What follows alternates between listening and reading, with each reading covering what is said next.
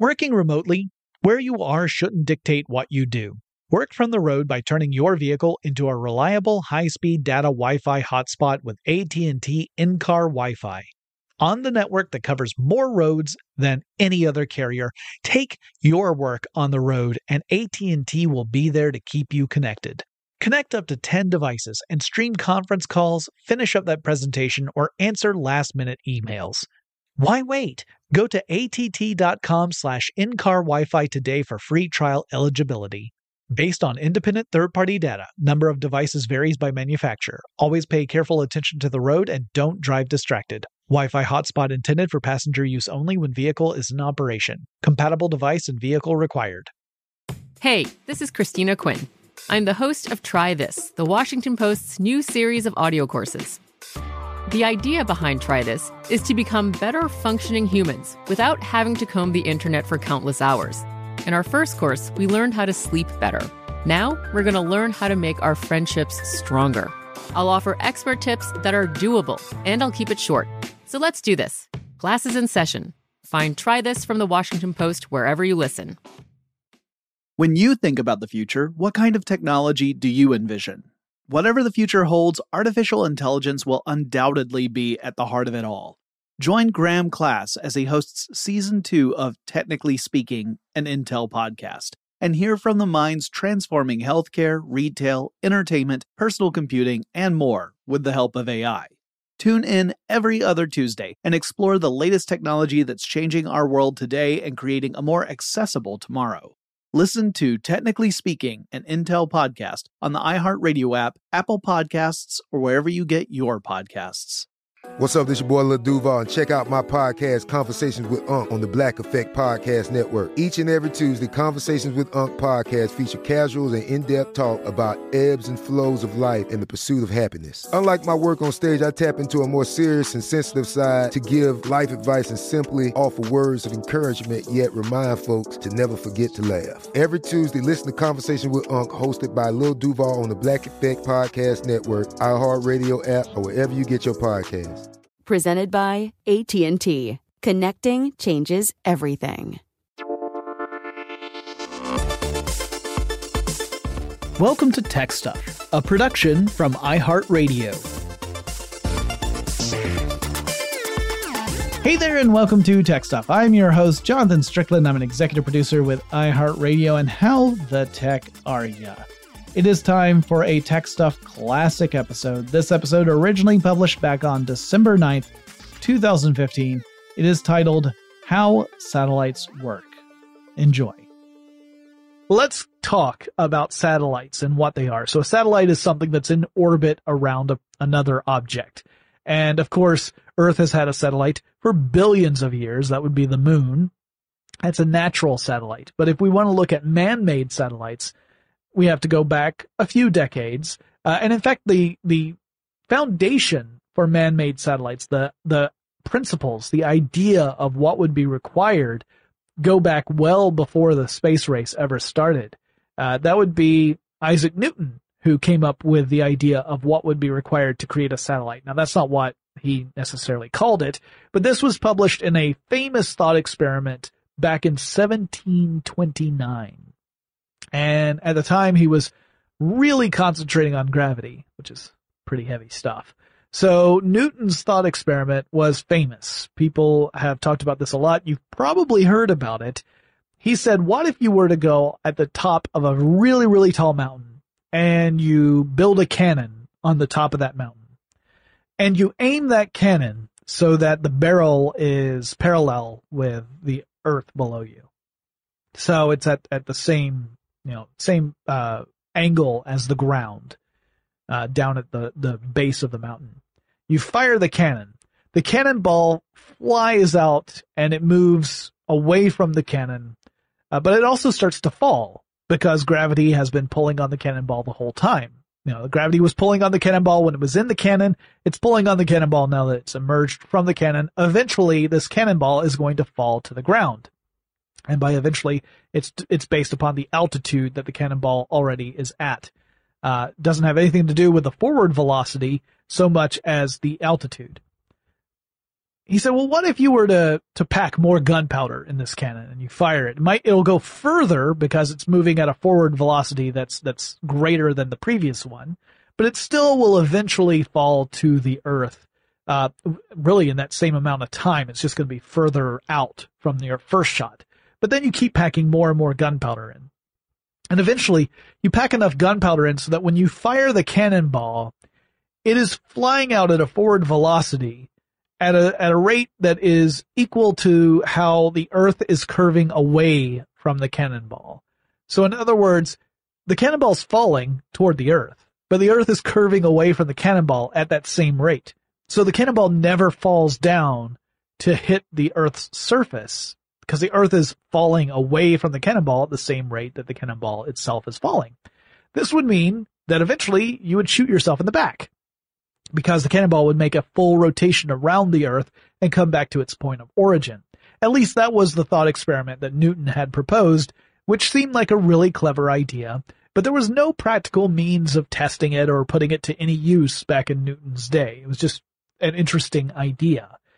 It would not be until October 4th, 1957, and that's when the then Soviet Union made history by launching the first man-made satellite into Earth orbit, and that satellite was the Sputnik 1. But it was fairly simple. It was a ball that was silver in color. It was about 22.8 inches in diameter, which is around 58 centimeters, so not very big.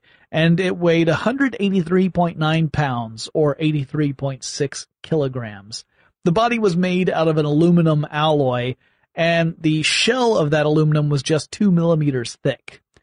It was actually two hemispheres of a globe that were connected together by 36 bolts around the circumference of those hemispheres. It had two antennas, and each antenna had two beams, so like four prongs extending backward from the sphere itself, almost like it had four legs. One pair of antennae were 7.9 feet long, or about 2.4 meters. The other pair was 12.8 feet long, or 3.9 meters. Inside the satellite, there wasn't a whole lot, not compared to what had originally been planned to put in the satellite. Inside it was a radio transmitter, so it could communicate back to Earth. It had 3 silver zinc batteries that would provide power. It had a couple of different switches inside of it, remote switches. A thermal system fan was in there. A controlled thermal switch and a barometric switch were in there. And it was also filled with nitrogen gas to create internal pressure. Essentially, the only things this satellite could do was monitor its own systems, like how hot was it or cold was it, what was the pressure like, and then it would beam down information in a series of beeps. In fact, my former co-host Chris Paulette used to refer to Sputnik as the thing what beeps. It actually sounded a bit like this.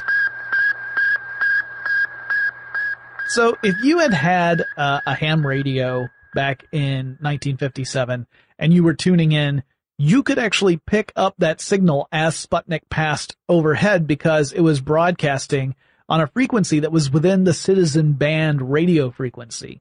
And that meant that people could actually listen in as Sputnik went overhead. It only took 98 minutes for the satellite to go around the Earth. So every hour and a half or so, you would be able to pick this up. And it freaked people out. Particularly in the United States, people were freaking out because they were able to actually hear evidence of the Soviet Union's ability to send an object into space. And if they could do that, there was also the fear that they could perhaps fire a ballistic missile, maybe with a nuclear warhead, at the United States. That they now have the capability to fire massive destructive weapons at the U.S. from a world away. And at this time, the Cold War was going on strong. So it caused more than a little stir. It was the fuel for tons of different science fiction films. There are all these different instructional movies that explain what you need to do in the case of a nuclear war. And most of them were freakishly optimistic.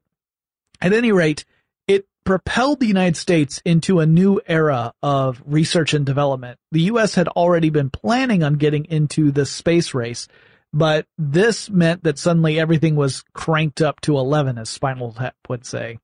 So it really, literally launched the space race between the United States and the Soviet Union. Now, for the story of Sputnik itself, you actually have to go back much further, back to the 1940s, in fact. Or even earlier when you're looking at the rocket program out of the Soviet Union during World War II. So officially you would argue that 1952 was what got Sputnik itself going within the Soviet Union. That's when an organization called the International Council of Scientific Unions called for artificial satellites to be launched in order to study solar activity, which was going to be reaching a peak in 1958.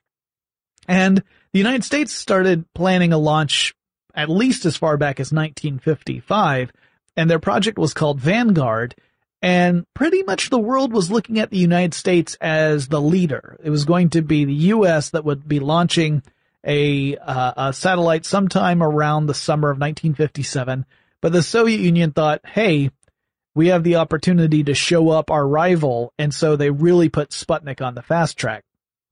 Now, to look at what was going on in the Soviet Union, going back to the 1930s and 1940s, there was a man named Mikhail Tikhonravov. Oh, I'm going to mess up that name all the time. Tikhonravov, who led a team of scientists to design, build, and launch Sputnik 1.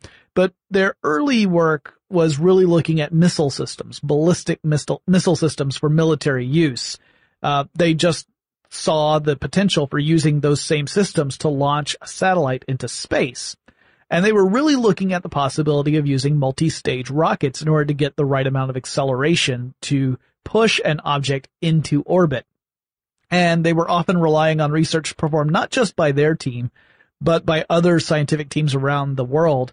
Often this was information that was pulled in through espionage. It wasn't necessarily the scientific community openly sharing this information. And originally, they were really looking at how can we make missiles, better missiles for the Soviet Union. The group would form in 1946, so not long after the end of World War II. And the team worked on satellite plans pretty much in secret, because they weren't sure if the Soviet government would actually appreciate their interest in scientific research that did not have an immediate military application. Now keep in mind that until 1953, the Soviet Union was being led by Joseph Stalin, and he was an incredibly brutal dictator, and paranoia was rampant in the Soviet Union. There were stories about secret police and kidnappings in the middle of the night. People lived in constant fear of being arrested or executed. But after Stalin died in March 1953, people were able to concentrate on something beyond just not being noticed. It's hard to imagine how terrifying that time must have been. But it's probably no coincidence that it was 1954 when the Soviet scientists stopped hiding the fact that they were performing this satellite research. They would talk about it openly. And the project received support from various scientific societies within the USSR, but it wouldn't be until 1956 that they received official approval from the Kremlin. So if you want to hear a really amazing story about bureaucracy, science, politics, and how messed up everything was in the Soviet Union in the 1950s, you should really research the full story of Sputnik, because it's amazing that this project ever really got a lot of support. In large part, the support was coming from the Soviet Union wanting to demonstrate its power, not to pursue science, but in order to show the rest of the world, we're the big bear, don't mess with us. There were a whole bunch of different departments that all worked on the design of the Sputnik project, and it's kind of interesting to see how diverse this group was. So those different departments included the Academy of Sciences of USSR, which oversaw the scientific research and development of the project. There was the organization OKB-1, which was the USSR's Experimental Design Bureau. It's essentially was the equivalent of our DARPA here in the United States. It was a research and development program that really took big risks to see if they could find big reward from scientific research implemented in practical ways. That particular department fell under the direction of the Ministry of Defense Industry. So that group was responsible for designing the body of the satellite. And in the satellite biz, we refer to this as the bus. The bus is essentially the body or shell inside which all the instrumentation exists. Apart from, some instrumentation obviously has to be on the outside of the bus, like any sort of imagery or antenna. But you get what I mean. Next, we have the Ministry of Radio Industry. They were in charge of flight control systems, radio and telemetry systems. Then you had the Ministry of Shipbuilding. The Shipbuilding Ministry was responsible for designing the gyroscopes that would go in the satellite. You had the Ministry of Machine Building. They were responsible for ground processing, transport, fueling, and launch hardware. You had the Ministry of Defense itself, which was in charge of launch operations. You had the Ministry of Aviation Industry, which was in charge of the tracking systems, and the Special Committee of the Soviet of Ministers, which were all about the management and coordination of the program overall. Now, originally, Sputnik was referred to as Object D, and it was supposed to be a much larger, much more sophisticated satellite. It was not supposed to just be the thing what beeps. It was supposed to have a lot of instrumentation for actual scientific study with a collection of useful instruments, but the project suffered several setbacks in the design process that kept pushing back when they would be able to launch. And there was a growing concern that the United States was going to be able to launch a satellite in orbit starting on July 1st, 1957. So they had a new goal. They wanted to strip down their ideas to just the most essential elements to try and beat America to the punch. And they did. They were able to create a much smaller, more basic satellite, and they were able to launch it before the United States could send their own satellite into space. And they set a precedent. And in fact, not only did the USSR beat the USA, they did it twice. We'll be back with more of this classic episode about how satellites work after this quick break.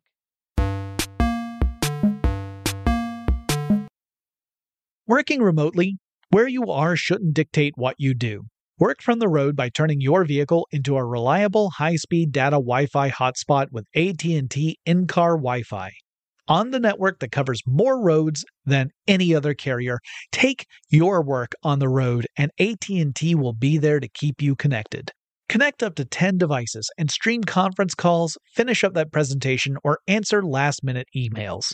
Why wait? Go to att.com/in-car Wi-Fi today for free trial eligibility. Based on independent third-party data, number of devices varies by manufacturer. Always pay careful attention to the road and don't drive distracted. Wi-Fi hotspot intended for passenger use only when vehicle is in operation. Compatible device and vehicle required.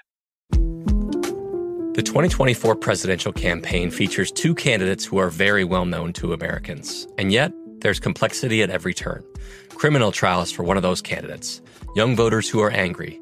The Campaign Moment podcast from the Washington Post gives you what matters. I'm Aaron Blake, and I'm covering my 10th election cycle. My colleagues and I have insights that you won't find anywhere else. So follow The Campaign Moment right now, wherever you're listening. Open a limited-time 11-month certificate at Kemba Financial Credit Union. At 5.25% APY, it's more than triple the national average, plus it's a safe and secure way to grow your money. Visit your local branch or kemba.org/cd for details. Offer expires May 31st, 2024. APY equals annual percentage yield. Restrictions apply. $500 minimum and $250,000 maximum deposit. Advantage status required. Comparison based on bank rate average. Federally insured by NCUA. Get emotional with me, Radhi Devlukia, in my new podcast, A Really Good Cry. We're going to talk about and go through all the things that are sometimes difficult to process alone. We're going to go over how to regulate your emotions, diving deep into holistic personal development, and just building your mindset to have a happier, healthier life. We're going to be talking with some of my best friends. I didn't know we were going to go there on this.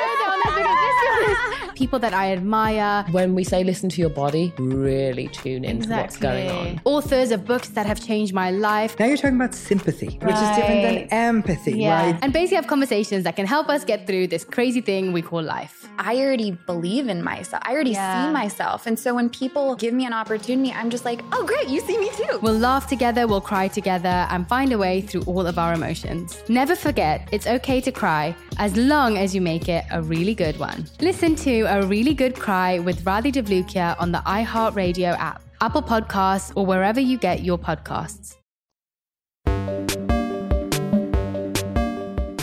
The second satellite, which was Sputnik 2, contained the first life form sent into Earth orbit, and that was the dog named Laika. And Laika was always destined to die during this mission. There was no plan for Laika to return to Earth safely. Laika was going to die inside the satellite, either by starvation or thirst. It was just or suffocation. It was just known that this was a one-way trip for the dog. The dog likely died due to overheating fairly early in the mission, based upon what the instrumentation was saying. And there have been a lot of webcomics, cartoons, and an amazing song, more than one song, but there's a great song called Space Doggity, which was written by Jonathan Coulton and obviously has a lot of influence from Space Oddity, from David Bowie's Space Oddity in there. Space Doggity, great song. There's actually a video on YouTube someone's put together with actual footage of Laika from Sputnik 2. And that's all I'm going to say about that, because otherwise I'm going to get all choked up. Because to me, it's a very sad story, a necessary story. I totally understand why we need to use animals to test these systems, because clearly you can't just put a human in there and hope everything turns out all right. But it's still a very sad story to me, because I'm a squishy dog lover. I have a dog, and I when I look at my dog and imagine what Laika was going through, I just fall to pieces. At any rate, the United States' response to Sputnik was to go back to the drawing board. They had their Vanguard design that they had planned to launch, but they now felt that it was no longer a strong enough offering. They needed to come up with a better satellite to really be a good response to the Soviet Union's project.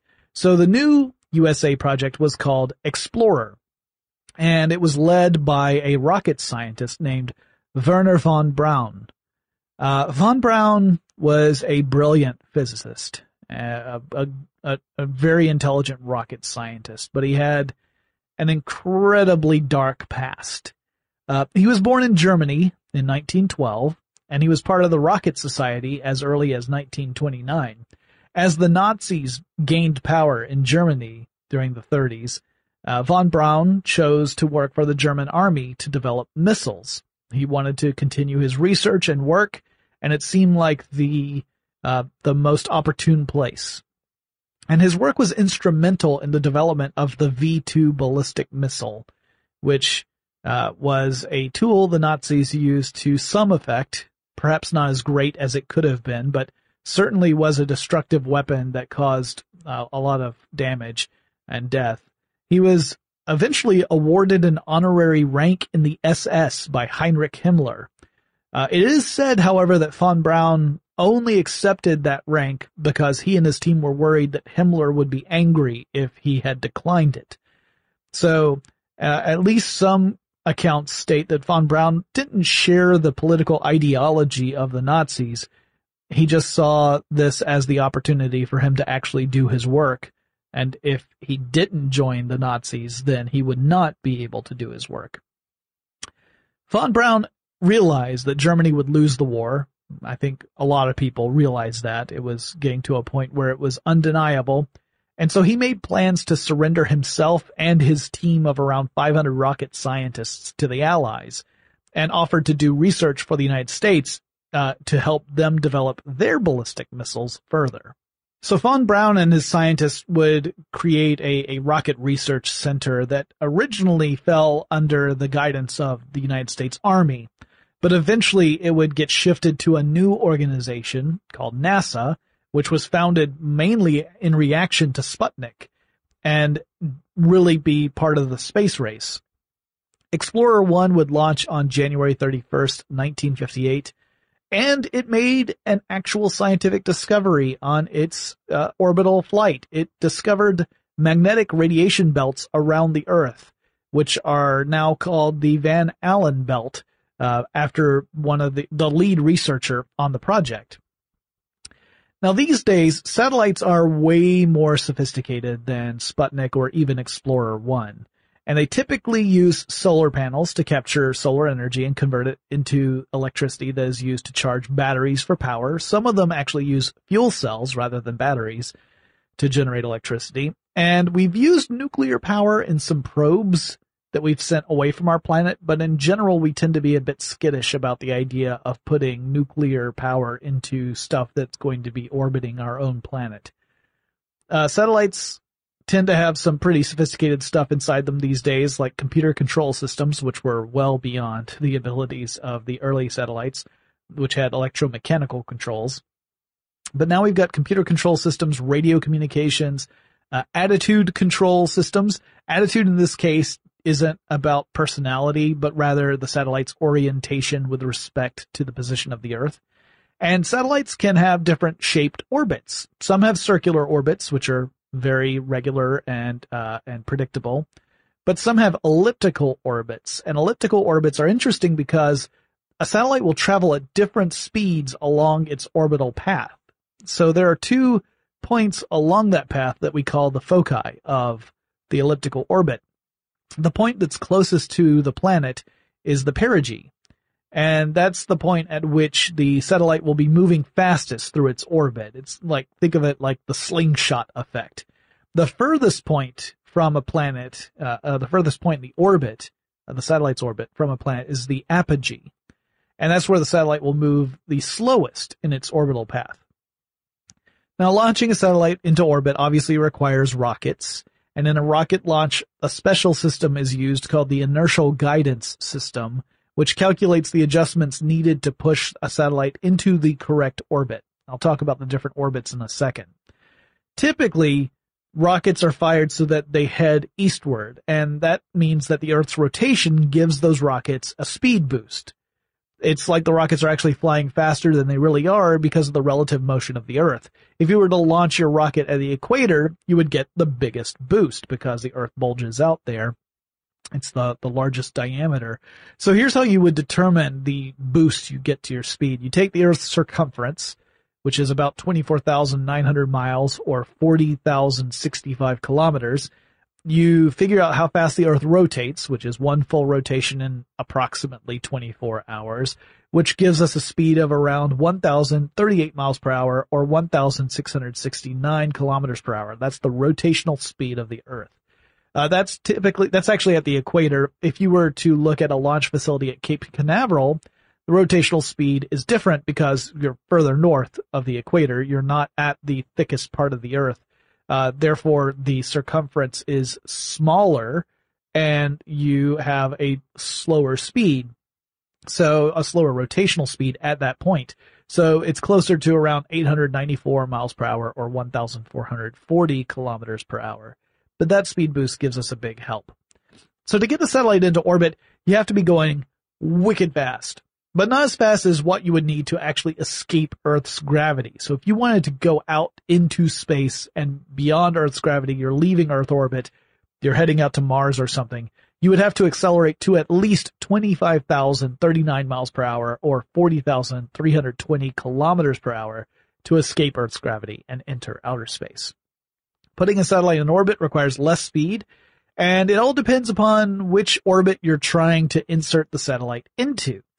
The orbits determine the speed. So lower orbits require faster speeds, which might seem counterintuitive at first, but you got to remember those lower orbits, that speed is meant to counteract the gravitational pull of Earth so that the object in orbit remains in orbit, doesn't get pulled back down to the ground. So when you're closer to Earth, the force of gravity is greater. As you probably remember, gravity is dependent upon two things: the mass of two objects and their relative distance to one another. So as distance increases, gravitational pull decreases, and you don't need to counteract that with more velocity to make sure an object stays within its orbital path and doesn't deteriorate and fall into the Earth.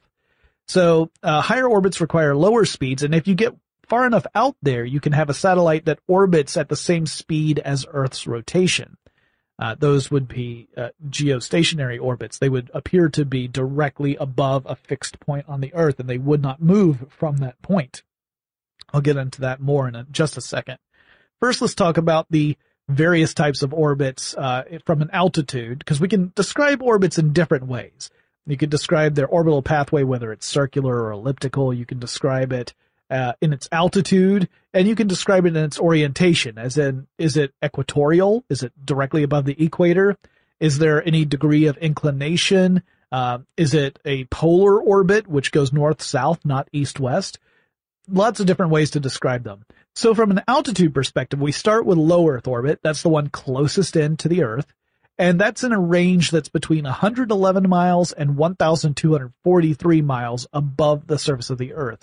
In kilometers, that would be 180 to 2,000. This tends to be the altitude we use for satellites that collect surface observations, photography, weather satellites, that kind of thing. When you go further out, you get to medium Earth orbit. That's in a zone that's between 1,243 miles and 22,223 miles, or in kilometers, way easier, 2,000 to 36,000 kilometers. Navigation satellites like GPS tend to be at this altitude, although some are at higher altitudes. Then you get to geosynchronous orbit. That's when you are at an altitude that's greater than 22,223 miles. In other words, greater than 36,000 kilometers. The orbital period is the same as the Earth's rotational period, meaning it takes a full day for the satellite to go all the way around the Earth. There is a subset of geosynchronous satellites called geostationary satellites. So, all geostationary satellites are also geosynchronous, but not all geosynchronous satellites are geostationary. If you have a geostationary satellite, that's one of those satellites that remains over a fixed position on the Earth's surface. So you could build an antenna at that point, pointed straight up into the atmosphere, and it's going to be aimed directly at that satellite. And as long as nothing changes in that satellite's orbit, things do change over time, so you have to correct it occasionally. But as long as nothing changes, the antenna and satellite will always be in alignment. That's a geostationary satellite.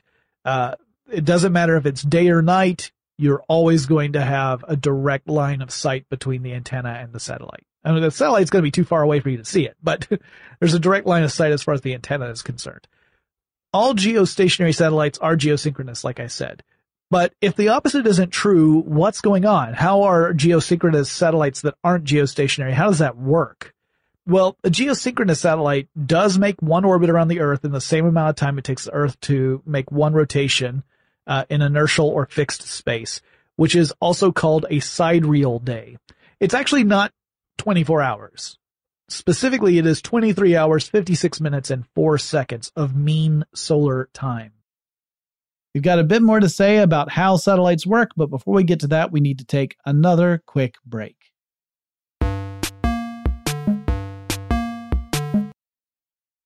Working remotely, where you are shouldn't dictate what you do. Work from the road by turning your vehicle into a reliable, high-speed data Wi-Fi hotspot with AT&T in-car Wi-Fi. On the network that covers more roads than any other carrier, take your work on the road, and AT&T will be there to keep you connected. Connect up to 10 devices and stream conference calls, finish up that presentation, or answer last-minute emails. Why wait? Go to att.com/in-car Wi-Fi today for free trial eligibility. Based on independent third-party data, number of devices varies by manufacturer. Always pay careful attention to the road and don't drive distracted. Wi-Fi hotspot intended for passenger use only when vehicle is in operation. Compatible device and vehicle required. The 2024 presidential campaign features two candidates who are very well known to Americans. And yet, there's complexity at every turn. Criminal trials for one of those candidates. Young voters who are angry. The Campaign Moment podcast from the Washington Post gives you what matters. I'm Aaron Blake, and I'm covering my 10th election cycle. My colleagues and I have insights that you won't find anywhere else. So follow The Campaign Moment right now, wherever you're listening. Open a limited-time 11-month certificate at Kemba Financial Credit Union. At 5.25% APY, it's more than triple the national average, plus it's a safe and secure way to grow your money. Visit your local branch or kemba.org/cb for details. Offer expires May 31st, 2024. APY equals annual percentage yield. Restrictions apply. $500 minimum and $250,000 maximum deposit. Advantage status required. Comparison based on bank rate average. Federally insured by NCUA. Get emotional with me, Radhi Devlukia, in my new podcast, A Really Good Cry. We're going to talk about and go through all the things that are sometimes difficult to process alone. We're going to go over how to regulate your emotions, diving deep into holistic personal development, and just building your mindset to have a happier, healthier life. We're going to be talking with some of my best friends. I didn't know we were going to go there on this. People that I admire. When we say listen to your body, really tune into what's going on. Authors of books that have changed my life. Now you're talking about sympathy, which is different than empathy, right? And basically have conversations that can help us get through this crazy thing we call life. I already believe in myself. I already see myself. And so when people give me an opportunity, I'm just like, oh, great, you see me too. We'll laugh together, we'll cry together, and find a way through all of our emotions. Never forget, it's okay to cry, as long as you make it a really good one. Listen to A Really Good Cry with Radhi Devlukia on the iHeartRadio app, Apple Podcasts, or wherever you get your podcasts. If the satellite has any inclination or a non-circular orbital path, it will not be geostationary. The satellite will appear to roam over the Earth's surface. So in elliptical orbits, those egg-shaped orbits, the satellite would be moving at different speeds along its journey. Remember the perigee and apogee. It's going to be moving at different velocities as it goes around the Earth. Inclination, by the way, is the angle between a reference plane and the orbital plane. The reference plane, in this case, we're talking specifically about the equator. So imagine you've got the Earth's globe. You've got it tilted at a slight angle because the axis is on an angle, and you've got the equator. If you have a geosynchronous satellite directly above the equator, it's going to be geostationary. It's going to stay around that fixed point. But if you go north or south of the equator and you place a satellite there, it will not stay above a fixed point. Its orbit is going to be slightly angled. That's the inclination we would talk about. So as it would go around the pathway, it would actually roam over the surface of the Earth. So a satellite that has degrees of inclination in its orbit with respect to the equator will move north and south of the equator as it completes an orbit. So this satellite is going to stay more or less in the same east-west area, but it's going to go north-south as it goes throughout its orbit. Satellites with an elliptical path will drift east and west from any fixed point on the Earth as the satellite moves faster or slower through its Earth orbit. We have seen there are several satellites that use this where they have both a inclination and an elliptical path. So they make this almost like a figure 8 kind of pattern over a general region of the Earth's surface, which could be really useful for things like communication satellites or even GPS. In that sense, there are some GPS satellites that work under this principle. Geostationary satellites have a view of about 42% of the Earth's surface. Just a single geostationary satellite can see about 42% of the Earth's surface from where it is. So if you just create a network of a few geostationary satellites, you can get a view of practically the entire Earth, really everything between 81 degrees south and 81 degrees north. Beyond those degrees, you wouldn't be able to see it just from the way the Earth is curved, but you'd get to see everything between the two. Geostationary satellites tend to be used for communications. It's a great solution for us on the ground because you don't need to move the antenna on the surface to stay in contact with the satellite. If the satellite were drifting, if it orbited the Earth multiple times during a rotation, you would constantly have to adjust your antenna to remain in contact with the satellite. And there would be times where you would be out of contact with the satellite. It would have the Earth between you and the antenna. So geostationary makes this easy because it's always going to be directly above the antenna. So it makes an ideal communication satellite in that respect. But there are a limited number of slots for geostationary satellites. You could go to different altitudes, but you're going to be stuck at that equator plane. So you don't want satellites to collide with one another, obviously. That would destroy or at least damage one or both satellites. And you don't want the actual data communication to interfere with each other. So you have to separate them out by space. You can't have them packed in too closely together. And a satellite geostationary orbit will not stay there forever. Other gravitational forces from the sun and the moon, plus the fact that the Earth is not perfectly round, will cause the satellites to increase in inclination over time. So they'll start to drift a little bit, and then they will no longer be geostationary. Satellites, though, have thrusters on them and fuel inside them in order to make small corrections, which is called station keeping. And that's so that they can stay in the right relative location. But once the satellite has used up all its fuel, it'll experience an increase in inclination. It's unavoidable. You can't fix it at that point. And it's possible, depending upon how the satellite is located, that it could become a hazard to other geostationary or geosynchronous satellites. So normally, at the end of a geostationary satellite's useful lifespan, we'll send a command to the satellite to say, get the heck out of the neighborhood, boost it at a higher altitude, a higher orbit, which moves it out of the way of other satellites, because it's not going to be useful anyway. So you might as well boost it further out and not have it become space junk closer into the Earth. There's already a lot of space junk that's out there. Fortunately, space is really big. So while there's always a threat of space junk being a problem with satellites, it's such a huge space that the odds on any given day are fairly low of an incident. But the more stuff we send up there, the better the odds are that something bad will happen. Now, not all orbits are in an east-west orientation. Now, you're probably imagining that these satellites are orbiting the Earth more or less in the same direction that the Earth rotates, that they are going around and around in the same axis of rotation. Not all of them do. Some of them are rotating north-south. They're going around the poles. You have polar orbits, which are really good for photography and mapping, because as these satellites move north to south or south to north, depending upon which way you're going, the Earth is rotating under these satellites. So they get a really good view of the Earth. They're great if you want to have a satellite map of a region. They're also not bad if you're hoping for a satellite to pass over a certain region on the Earth so you can get a better look. In other words, these are used for spying. And one particular type of orbit, very specific type of orbit, is the Molniya, or lightning orbit. And the orbit takes its name from Soviet satellites that use this particular style of orbit for communications networks.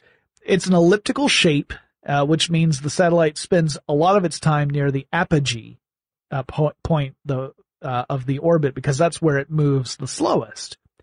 So if you plan out the telemetry of your satellite in such a way so that the apogee is over a specific region, you know that when the satellite orbits the Earth, it's going to be spending the majority of its orbit over where the apogee is. So if you locate it in a place that you're interested in, you're going to get more coverage of that region throughout the duration of the orbit of the satellite. So the Soviets planned the apogee to be over the northern hemisphere so that they could serve as a communications network, and maybe also, spy on Europe a little bit, perhaps. One thing we use satellites for is to spread a signal from one location to another. And this is a pretty simple idea, actually. It's just bouncing a signal off of a satellite. It's almost like the satellite acts as a mirror, although it's also an amplifier. So we use an antenna on the Earth, pointed up toward the satellite we're interested in, and we beam a signal into space. It might be audio, it might be video, it could be anything, really. and that antenna is the uplink. Now the satellite receives this. It has its own antenna and receives the signal and then runs it through an amplifier and then beams the amplified signal back down to the Earth. And on Earth, we have other antenna known as the downlinks that receive the incoming signal from the satellite. And using this model, we can beam all sorts of useful stuff like communication signals. Television studios would send feeds up to satellites, which then act as a distribution system.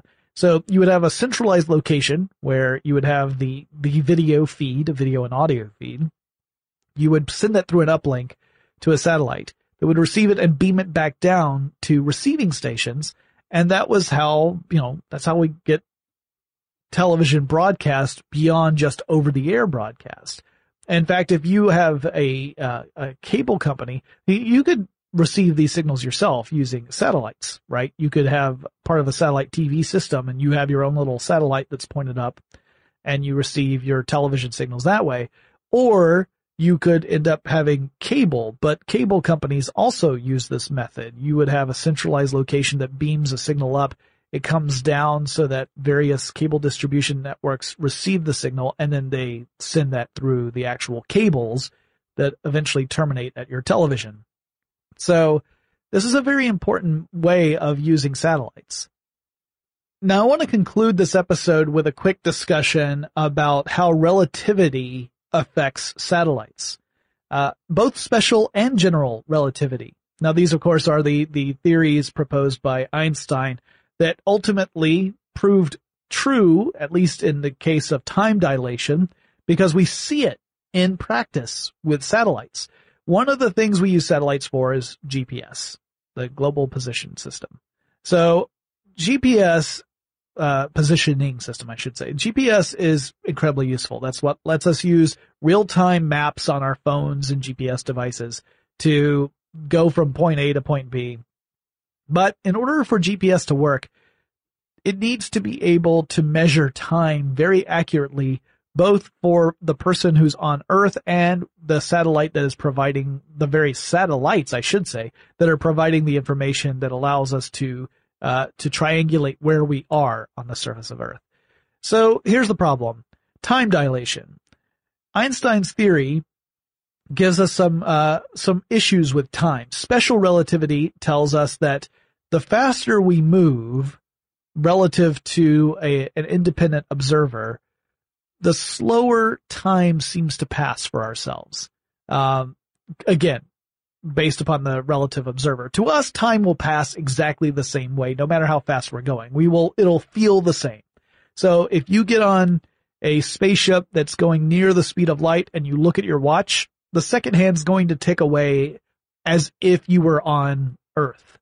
But to an independent observer, it would look like that second hand is going super slow. And it would mean that when you finished your journey and came back to Earth, more time would appear to have passed on Earth than it did for you. Even though for people on Earth, time was passing normally, for you on the spaceship, time was passing normally. It's really only when you have this point of reference that you realize that you've experienced different amounts of time. It's kind of a mind bender, right? Well, special relativity tells us that these clocks on board the satellites will tick a little more slowly because they're moving so fast out in space. They should actually fall behind the clocks here on Earth by about 7 microseconds per day, which doesn't sound like a lot, but if you're talking about very precise measurements to give you an idea of where you are, before long, that becomes an insurmountable problem. So 7 microseconds per day slower on the satellites compared to the clocks on Earth. If that were all there were to it, then we would just say, well, we have to find a way, like a program that will build in this error so that we know ahead of time how to adjust for it. But it gets more complicated than that. So that's special relativity. But general relativity also plays a part. So one of the predictions made by general relativity is that clocks closer to a massive object will seem to tick more slowly than those that are further away from a massive object.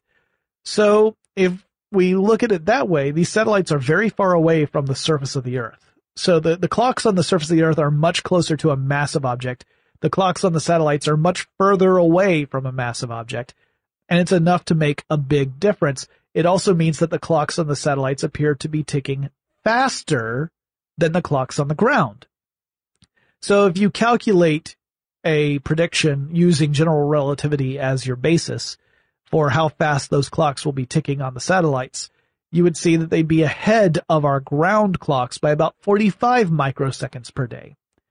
Now, this actually means that you have to take the difference between the 45 seconds in advance and the, or 45 microseconds in advance from general relativity, and you have to subtract the 7 microseconds behind from special relativity, and it tells you that the clocks on board the satellites should tick a little bit faster than the clocks here on the ground by the tune of 38 microseconds per day. You take those 45 microseconds ahead from general relativity, subtract the 7 microseconds from behind from special relativity, and you get 38 microseconds ahead, net.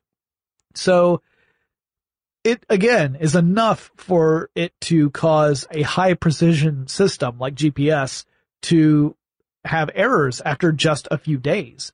So you have to correct for that. You actually have to create a navigational fix so that the system is accurate. Otherwise, you would get errors in where the map would say you were. You would look at the map, and as time would go by, these errors would get worse and worse to the point where it would show you locations that are just ridiculous. You'd be blocks away from where you actually were. And more if time went on long enough and the GPS satellite system was limited. So you're talking about, errors of around 10 kilometers every day. That's a big deal. You're trying to get from point A to point B and you're getting errors that are 10 kilometers off. That could be disastrous. So it would actually be useless after a very few days. That's why you have to have algorithms built in that take these relativistic effects into account so that the results you get on your GPS device remain accurate. So I think that's pretty cool that, satellites are a practical way for us to see how relativity can affect us, and that relativity is in fact real. It's not quote unquote just a theory. It's something that we can observe directly and know that this is at play. So I wanted to mention that because, it's pretty cool stuff. And honestly, when I was first looking into it years ago, when I was looking at how GPS works, I had a handle on special relativity. I understood that the speed of the movement of the satellites would affect how time passes compared to what we see here on Earth on the surface. But I was not aware of the effects of general relativity. That was something I had to learn when I looked up GPS back in the day, which I think was a Tuesday, if I'm not mistaken. So, relativity, obviously a very fascinating subject. I would love to go into further detail, but I think that's more of a stuff to blow your mind than a tech stuff topic.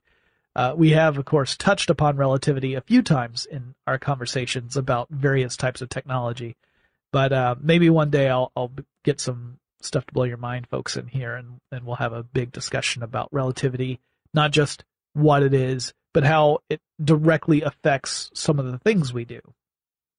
All right, so that wraps up this discussion about satellites, and I may do a future episode where I go into more detail about the different types of satellites, the instrumentation that is aboard these satellites, how they work, who owns them, maybe some interesting stories about notable discoveries that satellites have made and notable incidents that have happened because of satellites. Hope you enjoyed that classic episode of Tech Stuff on how satellites work. I know I've talked about satellites and how they work several times since then. I often do kind of a truncated, abbreviated version, if you will, when I have to talk about stuff like Starlink, for example, which is SpaceX's satellite-based internet service provider. And similar things. I have to talk about how the satellites get into orbit, how they maintain orbit, what the different orbits mean, how satellites are able to keep track of things, like making sure that, when you're using a GPS device, that you're getting accurate information instead of something that's telling you you're in a totally different time zone. All this is incredible technology. It's really amazing stuff, and it's based off amazing ingenuity. And I'll constantly be going back and talking about it. But this is sort of the basic information about how satellites work. So I hope you enjoyed that. If you have suggestions for topics I should cover in future episodes of Tech Stuff, please reach out to me. One way to do that is to download the iHeartRadio app. It's free to download. It's free to use. You can navigate over to the Tech Stuff page using the search bar. You can leave us a voicemail by clicking on the little microphone icon, leave a message up to 30 seconds in length. If you would prefer, you can send me your message via Twitter. The handle for the show is TechStuffHSW. And just leave me your suggestions. Maybe it's a suggestion for a topic or a guest. I'm always eager to see what you have to say, and I'll talk to you again really soon.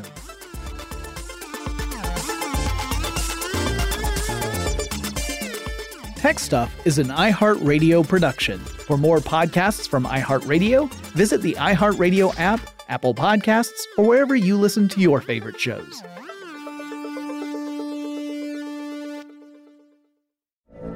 From BBC Radio 4, Britain's biggest paranormal podcast is going on a road trip. I thought in that moment, oh my God, we've summoned something from this board. This is Uncanny USA. He says, somebody's in the house, and I screamed. Listen to Uncanny USA wherever you get your BBC podcasts, if you dare.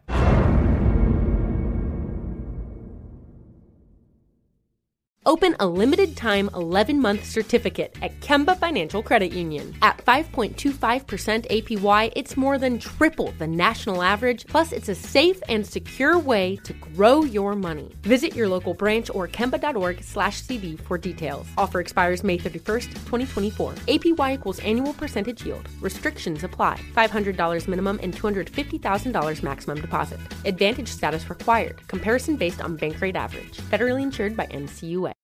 Without the ones like you, who work tirelessly to keep things running, everything would suddenly stop. Hospitals, factories, schools, and power plants, they all depend on you. No matter the weather, emergency, or time of day, you're the ones who get it done. At Grainger, we're here for you with professional-grade industrial supplies. Count on real-time product availability and fast delivery. Call, click Grainger.com, or just stop by. Grainger, for the ones who get it done.